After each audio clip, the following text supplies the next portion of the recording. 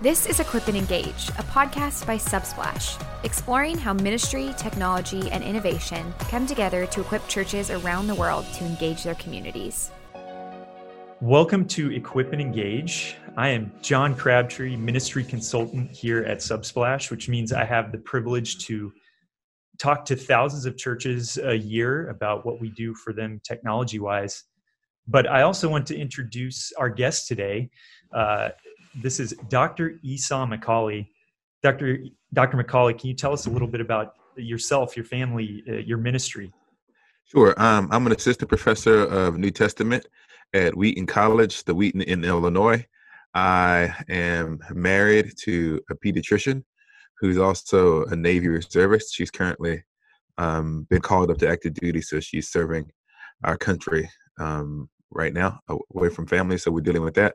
We have 4 kids, and 1 middle schooler, 2 elementary schoolers, and a kid who's in preschool.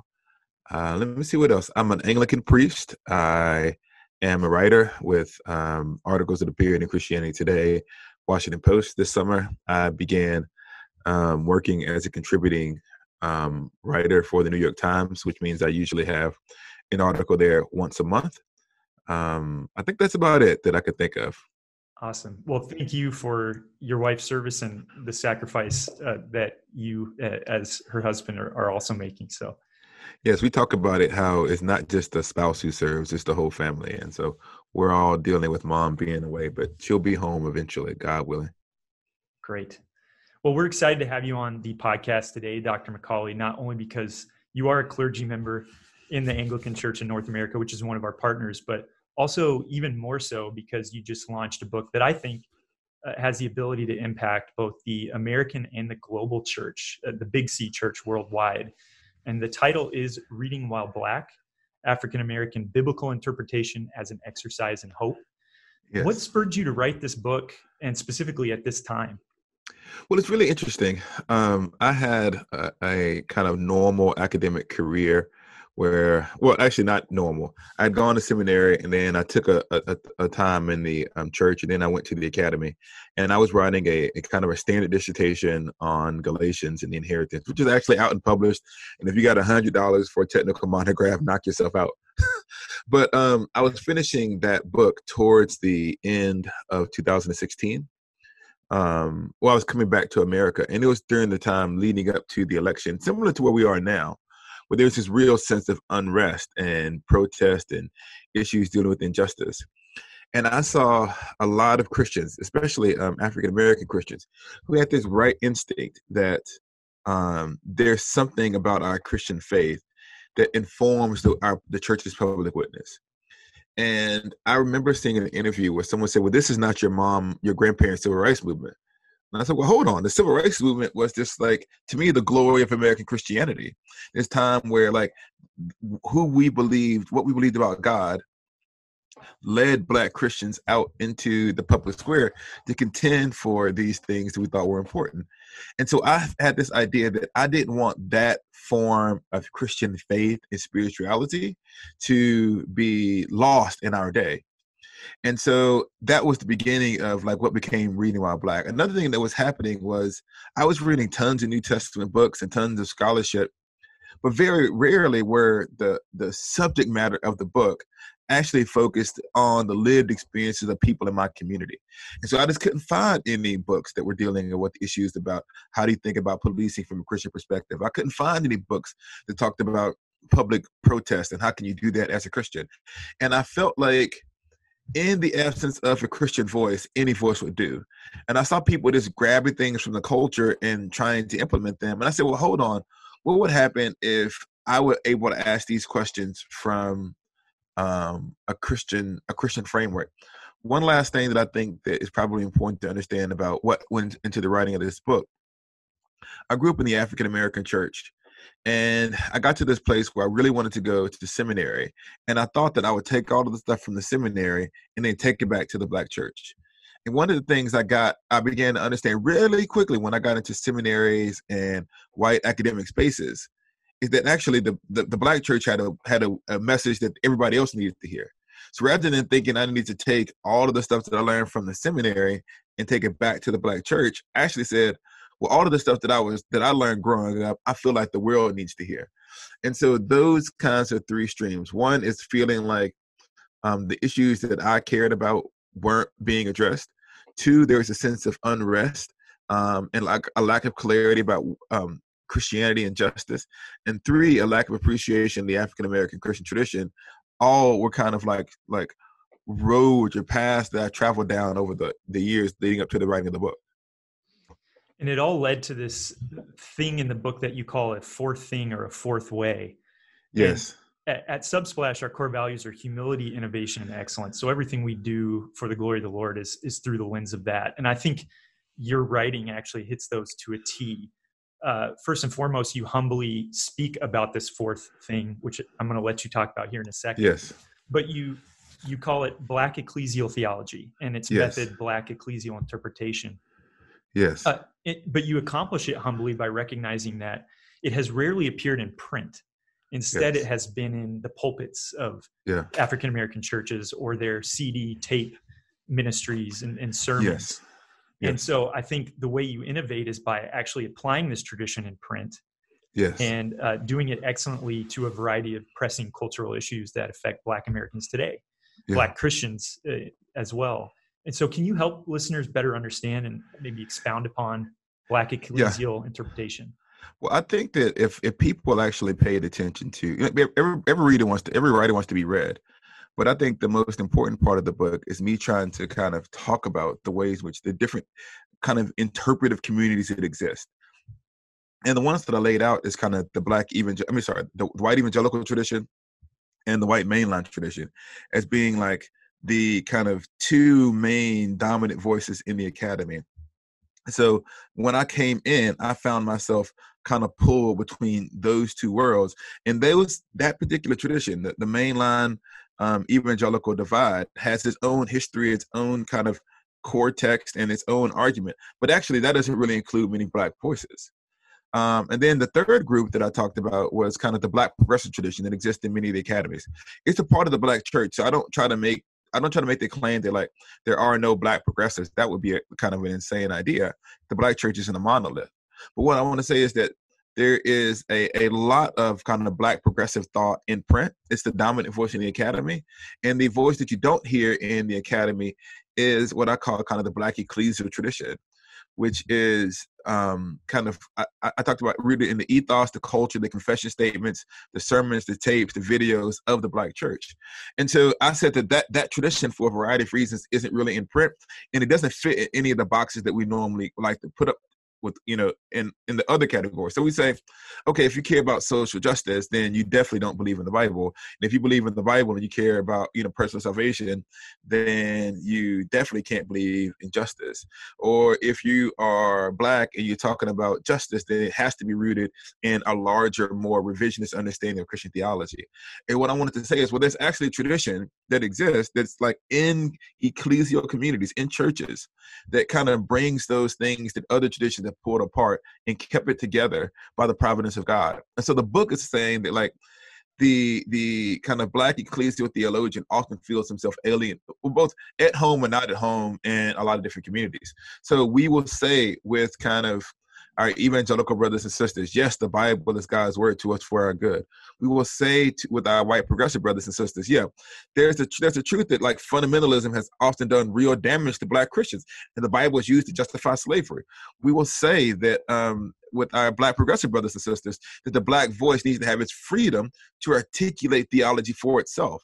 But then where we kind of will separate and say, we are free to construct this theology for ourselves, but it's okay if that construction is actually in the center of what Christians have always believed. And just because we accept the critique of the damage done to the Bible by fundamentalism, it doesn't mean we have to reject the Bible itself. And just because we care about personal salvation, it doesn't mean that we're necessarily going to have to, we can say that things as personal salvation and justice are both important at the same time. And so when I talk about this fourth way, it's like the Black Christian trying to make his way, his or her way through the world, when there's a lot of different voices and interpretive traditions, they're going to pull you this way and that. One of the things that makes the internet, here's why the internet is confusing. The internet is the collision of stories that are all happening in the same place, and we're putting people into roles for which they don't belong. So if you grew up in a binary between social action is here and personal salvation is here, and a Black person comes in and starts talking about social action, then you're going to download onto that Black person like all kinds of things they don't actually believe, because that's the binary that you're used to. And so what social media did is it just brought everybody together who are often living in different narratives and different norms. And so what Reading While Black tries to do, at least in the first part, is to say, you need to understand the narrative within which people are speaking, which means, because I cannot count how many times people say, well, you say this, you mean these 5 things? I'm like, well, no, I don't need any of those 5 things. And so it's just, I think that like it is a hard thing for us to ever understand someone else's story. In the bonus track, you actually speak about, to kind of put this all together, you speak about the Black Christian tradition's gift to the American church. Could you just expound on that statement, what that gift is? Yes, and this is what I've been trying to get at. So there is, and this is what I want to say about the different stories. There is, what happens is a real divide for a variety of reasons in kind of the white Christian tradition, where the social gospel goes this way, and in a lot, not all the ecclesial communities, it's attached to kind of different understandings of the Christian tradition. And there is a sense in which the authority of Scripture in white Christian spaces oftentimes heads down a personal salvation, hesitancy towards social action road. And that's because you have the privilege to make those kinds of distinctions. What I want to say is that the Black church, and this is why you have to understand this very clearly, the Black church comes out of slavery. And we think of slavery as a moral evil, but it wasn't a moral evil, it was in law. And so when the Black Christian comes to faith, during the pre-Civil War era, and they're opposing slavery, they're opposing a law. And so the Black Christian the Black Christian church comes into being, where there wasn't the ability to separate like personal salvation in Jesus, through Jesus, and social action. And so these things are merged together in the Black church in a way that doesn't happen in white Christian spaces. And so when people have this fear, and this is what I say to people all the time, they have this fear. If I care about justice, am I going to lose my kind of theological bearings? And then I say, well, we have a tradition, literally, that's like 400 years old, 300 years old, 200 years old, whatever you want to say, about the birth of the official African-American church in this country, of people who cared about injustice and who believe the things that Christians always believe. You can go and look them up. Look at the confessional statements of Black Pentecostal denominations like the Church of God in Christ. Look at the confessional statements of the Black Methodist tradition. Look at the confessional statements of the Black Baptist tradition. So you can see that these two things can be held together. And so that means that the fear that the American church has, that we're going to lose our bearing, is not, we have a historical counter example. And so the gift of that the African-American Christian tradition gives to the church is like what the Bible actually joins together, we don't have to pull apart. There's this real tendency, and this might be, forgive me, but it's like the talents, right? We want to say, well, if I can get this little bit, Jesus loves me, and I'm going to hold on to this and like bury it. So then when Jesus comes back, here's this part. Versus saying, because this is the fear, like because no one actually argues that it isn't, God's concerns about justice isn't in the Bible. That would be an impossible thing to do. Instead, the fear is the distraction fear. And what I want to say is like the witness of the African-American Christian tradition is do not be afraid. That it's possible to say, I care about these things because I'm a Christian. And because I'm a Christian, I'm going to be involved in these issues. And one of the things that listen, and I say this as someone who teaches undergrad, the fear argument does not work with young people. They're going to do one of two things. You're either going to give them a Christian and theological framework within which to understand these issues, or they're going to adopt a secular framework. They're like the percentage of them who are just going to decide, I'm not going to care, is a really small amount. And so what I want to say is that I don't want to say the Black church's job is to teach like white Christians how to do these things. Black Christians did this as a matter of survival. What I can say is that you can look at that testimony and say, this is the way through the present moment. Yeah, that's beautiful.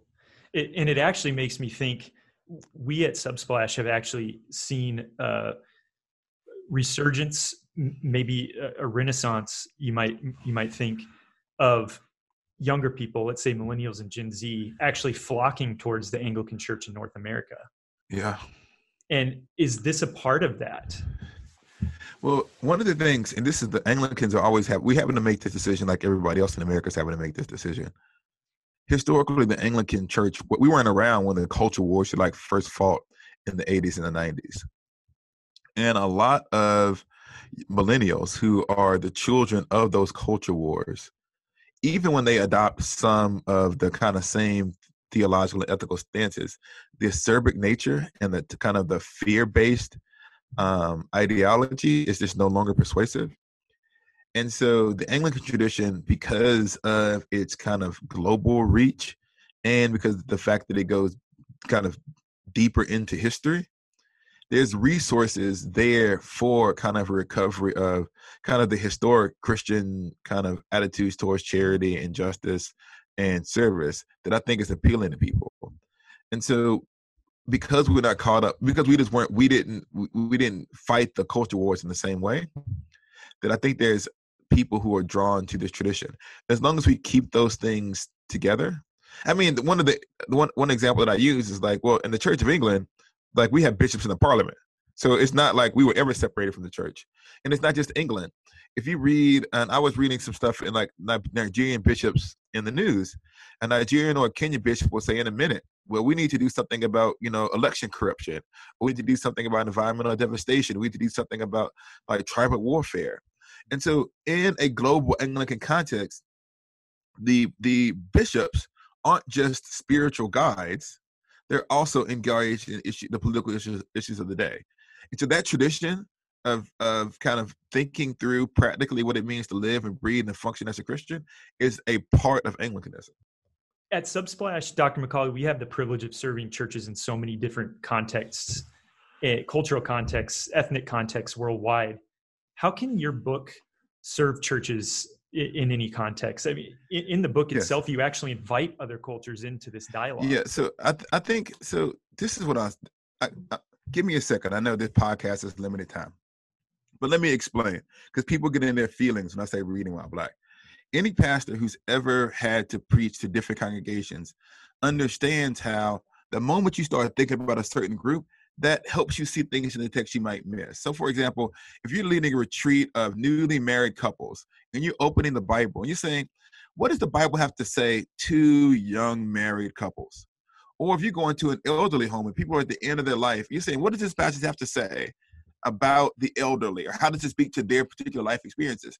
So once you begin, or if you move from the city to a rural area, you say, well, okay, and how does this text apply here? So what you're doing then is that you're populating in your mind, you bring certain people with you to the text.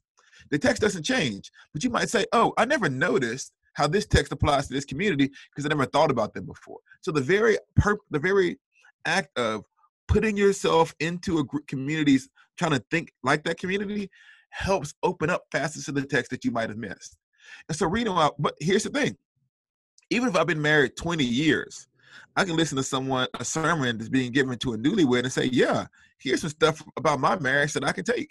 Well, if I'm hearing about a sermon about the end of life, even though I'm 40, here's some things that I can actually take from that, because we're still ultimately reading God's word together. And so when I say we're reading while Black, I'm saying I am asking the question, how do these texts directly apply to a particular community that are having particular issues? That doesn't mean that no one else can gain anything from what I have to say, because it's still God's. She's like, you know what? I never thought about that, but I think this is actually a viable reading of the text. The other thing that it does is that it gives you a window into the kinds of concerns that community may be facing. Once again, if you hear someone preach about newlyweds, you're like, oh yeah, I remember what it was like when I was married for the first 2 or 3 years and I didn't have A, B, and C. I need to reach out to, this couple and mentor them or something. And so just listening in on this conversation can be informative to say, oh, I never knew this was an issue. And now I have some understanding of it. So one, because we're all reading God's word together, the book is a lot of Bible. So it's a lot of biblical interpretation. And so if you just like biblical interpretation, then fine. and you'll get something from there. But you also get something from listening into the kinds of questions that people have asked. A perfect example is the chapter on rage. If you've never really thought about like how would an African American who has had to experience, who kind of understands what's happened with Christianity in America, how would they deal with that anger and that frustration in a constructive Christian way? Just the asking of that question opens up kind of, at least for the people who are willing, like the space for empathy. And so although the community, the book is directed towards a certain community, it's not closed off. The last thing I like to say about that is in the book, I make it very clear that African American interpretation is simply one form. It's one community. And it's not even one community because it's multifaceted. But that doesn't mean that Ugandan interpretation or Korean interpretation or Chinese interpretation are somehow less than, or that you have to be able to be Black to engage the text. It's saying that here are how my experiences shape the things that I see. And here's the proposal for you to say, have I said these things correctly? And so that is what I think I'm doing. I don't think that I'm like separating Black Christianity off from the rest of the world. I'm saying that here's what a decidedly African American perspective on the issues might give to the church. Yes, and I'm proof positive. You can read this not being Black and still gain a lot from it. Yes. So, well, I really want to thank you for being generous with your time today, Dr. McCauley. And I also want to give you a chance to let listeners and viewers know where they can follow you and find you. Oh man, I always think that like the social media language of following is so problematic. But I have a unique name, so there's not very many Esau McCauley. So if you go at Esau McCauley on Twitter, you can find me there. Esau McCauley at Instagram. There's like an official Facebook page that you can follow, or you can just like that. You can find me there. If you follow me on social media, I link to whenever I write stuff. But if you just want to find some of my previous articles, you can just type in Esau McCauley / New York Times, and that'll kind of bring it up to it's updated. So I would say those are places that you should go and look for me. And obviously, if you want the book, it's wherever you buy books. So that's fine. Great. Well, thank you again. And viewers, listeners of Equip and Engage, thank you for your time today tuning into this episode. Thanks for tuning in to Equip and Engage, where we're sharing insights learned from thousands of conversations with leaders and pastors around the world. To follow along with these conversations, subscribe today or visit our website.